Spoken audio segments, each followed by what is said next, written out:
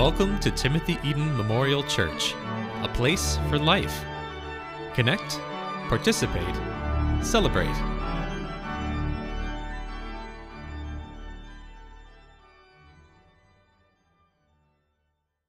Please be seated. Thank you so much, Choir School, for singing a beautiful song for us and being here and supporting us. Good morning, everyone. It has been a pleasure for me to be part of TEMC for the last 6 years. I have loved being here and serving the next generation of our church. I just want to take a minute to say thank you for this opportunity for allowing me to speak today. Let us pray before we start. Lord, I pray that may the word of my mouth and the meditation of my heart be acceptable to you, O Lord. I pray, may this message reaches out our heart. We pray this in Jesus' name. Amen. Have you ever received a family heirloom? I'm the youngest in my family, so I have never had a chance till I got engaged to Aaron. I was passed on this beautiful engagement ring that belonged to Aaron's great aunt. I still remember the day when Aaron's mom called him and asked him if he would like to give this ring to me. I was so happy and felt that being given something that's so beautiful, I must be so loved and accepted. And it's true, I have been. It's still the most precious thing I own, not because of its monetary value, but because of its legacy. It reminds me of what I have become part of and how I'm loved and appreciated. I believe TEMC is filled with the stories of legacies. After all, our church tagline is a place for life. Oftentimes, I have met someone here who started coming to church, and I will ask them, how did they know about TEMC? They often reply by saying, my grandparents were baptized here, or my great-grandparents were married here. It shows that our church has passed on faith and its legacy from generation to generation. I will go as far as saying this is a generational church. As we continue to look more deeper into this text, I wanted to talk about this passage. As we know, Paul wrote this epistle. These are compiled letters from Paul to Timothy. As we study the life of Timothy, we discover God has given us a model on how to pass on our faith to next generation. When Paul returned to Lystra on his second mission trip, around 5 years after his first, Timothy was a young man. It's possible that on that initial visit, Timothy's family accepted Christ. During those 5 years, Timothy matured in his faith under the spiritual guidance of his mother and grandmother. In Paul's last letter to Timothy, he talks about his family's spiritual environment and says, I have been reminded of your sincere faith, which first lived in your grandmother Lois and your mother Eunice. Our next generation will mimic our faith experiences. They pray as we have prayed in their presence. They may raise hand in worship as they see us raise our hands. Timothy is no longer acting a part. His faith has become his own. Paul has seen the evidence of this faith in Timothy's actions. Paul has become his spiritual mentor. Timothy joined Paul on his journeys, and their relationship grew to the point Paul called Timothy my true son in faith. I love their relationship. It shows the legacy of passing on wisdom and faith from one generation to another. We have been called to be Pauls in someone's life and Timothy in others. Paul is teaching Timothy to not let anyone look down on him because he's young. I would assume he was in his early 30s, so biblically I can say I'm a youth too. I don't think my youth will agree, but anyways, Paul is giving him specific instruction on how not only to preach the gospel, but to live it out in speech and conduct. If Timothy teaches the gospel, he should apply the truth in the areas of his life, in a way he speaks and acts when he is angry, when he's upset, hurt, and grieving. That truly goes out for us too. How are we portraying ourselves to the world? What are the things we are teaching the next generation? The second thing he talks about here is to live in faith and purity. These are inner traits Paul is teaching to demonstrate love for God and for others, to live in faithfulness, to live out this faith. This word here is used as trustworthiness rather than right belief. He's asking us to live out that faith for us. Also, he focuses on purity, not just sexual purity, but integrity of our hearts. So I want to ask, how are we living these traits in our lives?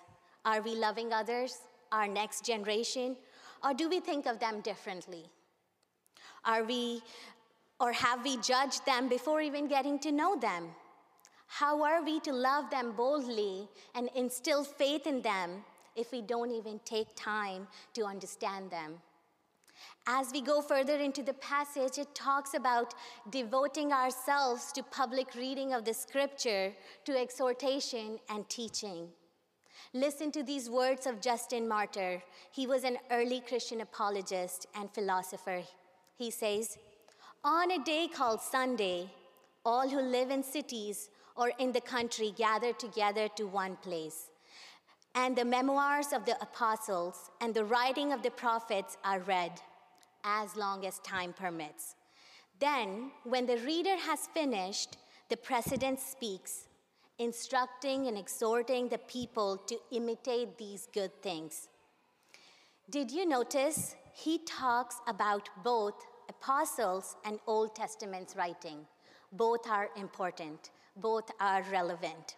Also, notice the length of the service, as long as the time permits.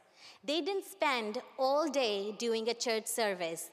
They gathered for worship, then got back living out their truth and faith in their community. I believe we need to do the same. This is what Justin Martyr inherited at the close of the first century. This is what Paul is instructing Timothy to do. Devote yourself to public reading of scripture, to exhortation, and to teaching. This is what Timothy's called to do. This is what we are called to do. When we gather, lay down the word, learn, and meditate. Then go out and boldly live that faith. One must ask, what does it have to do with me? I would say everything.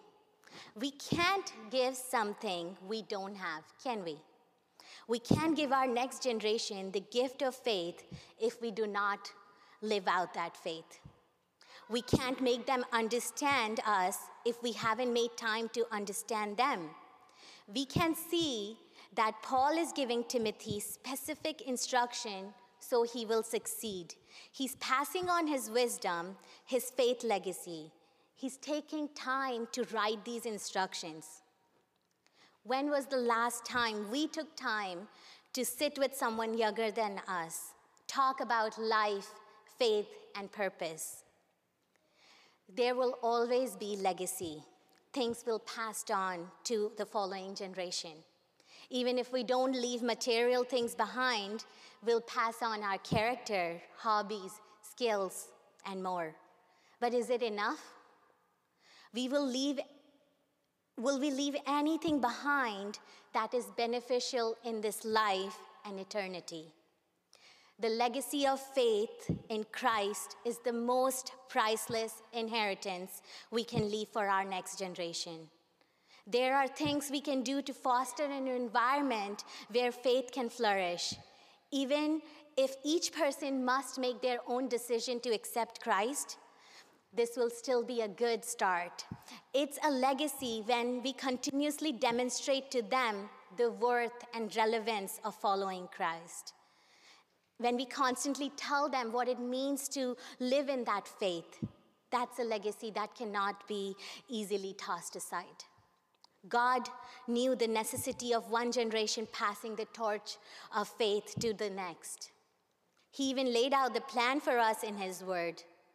We see in Bible when Israel was about to enter the promised land, God, through Moses, told them how important it would be to not only model faith to their children, but also purposely teach them God's word so they don't stray away from his will and blessing. You see, this is important to God. Passing on faith begins in the family home as spiritual practice. If we wish to foster knowledge and obedience of God in the lives of our own children, there are few ways we can leave a spiritual legacy. First, it starts with us. Love the next generation. Love the kid next door and the teenager across the street. Love the children at your youth and love the children at your church, even the ones who are loud and you don't seem to have anything in common with. Love them. Don't be afraid to live your faith in front of them. All the great, exciting, difficult, and messy parts, they'll see your faith is real, authentic, and relevant. Whatever age or stage we are at, God calls us to be the blessing to the next generation. Second, please pray for them. Getting down on our knees is the best thing we could do for our next generation. It is the most powerful thing we can do for them, and there's nothing they can do about it. Even if people reject what we say, they can stop our prayers. Third, share your family stories with them. Give testimonies of God's mighty work in our world and his steadfast love for you and your families. Include them in the narrative of the family's past. I still have vivid memories of my parents and my grandma's testimonies of faith, which has helped me to see and understand how faithful God has been to my family. Parents, grandparents, aunts, uncles, teachers, friends, I know you will make impact in the next generation. What kind of a legacy will you leave? What are we doing right now with our family to instill faith in them? What can we do? We can lead a devotional life. We can try to be influential people in their lives. Someone once said, influence is born out of trust and finds its strength in the connection of heart and soul. We are privileged that we have their ears. We must use this time wisely to build them, to encourage them, to love them. I urge our congregation to get involved in our children and youth ministries. We must evaluate where we stand in the gap for our youth. How can we influence them to follow God's teaching? Not in a cutthroat way, but in a way that they will receive and want to follow him. How can we help create a safe space for them to come and wrestle with those thoughts, doubts, and their spiritual growth? How are we investing in their character? I got to learn about this church in Singapore called the Heart of God Church. They are doing some amazing God's work there. The church is run by youth, for youth, and they believe they are not the leaders of tomorrow. They are leaders of today. Their pastors will often say that next generation is not our replacement. They are our reinforcement. They wrote a book about this called Generations, a must-read by Pastor Leah and Pastor Howe. In their words, I will say, let's not miss this moment to empower the next generation of world changers. In other words, let's not just invite our next generations to the party, give them a seat at the table. I do believe we have done this at our church, but let's do it more. Also, I would like to encourage our amazing youth. We see you. We love you. Take time to chat with a new person at church. Say hello to them. Ask them questions. I'm sure they will love it. Help out in Sunday school so you get to know the younger kids and be a good example. I know they look up to you. I know at times it is discouraging and overwhelming since we don't see results right away in these ministries. But I would like you to think with me about this scenario. 10 years from now, you're shopping at Costco. One of our youth comes to you and say, years ago, you were my youth leader, my pastor, my Sunday school teacher, my teacher. You can add XYZ. You helped me. I felt loved. I felt heard. Thank you for helping me form my faith in the early years of my life. Thank you for letting me explore my doubts and always encouraging me. We want to be that leader. As a church, we want to be that safe place. In the Bible, Daniel chapter 4, verses 3 says, "How great are his signs, how mighty his wonders.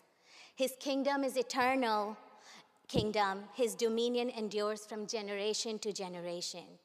He has been faithful to us. Let's stay faithful to his word. There are so many things we can leave behind, as we surely will.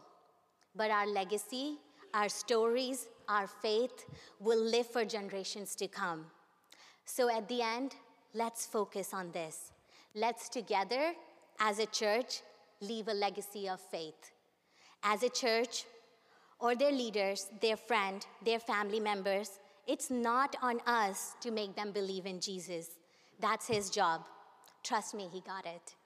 Our initial goal should be to make the next generation feel that they belong here, so that they keep coming back. Let them come as they are. Let them feel loved and accepted. I would like to finish my time here by quoting one of my pastors, something which I have held close to my heart. Listen to it and discern who are these people that God is calling us to take under our wings. It says, listen more than you talk, affirm more than you rebuke, pray more than you protest, and above all, don't be afraid to love them. We're doing this for the sake of a generation. We are making history here. I hope you feel encouraged and reminded that we are called to be Paul's and Timothy's in our lives. May we live in conduct and speech that reflect our fierce love and bold faith. Amen.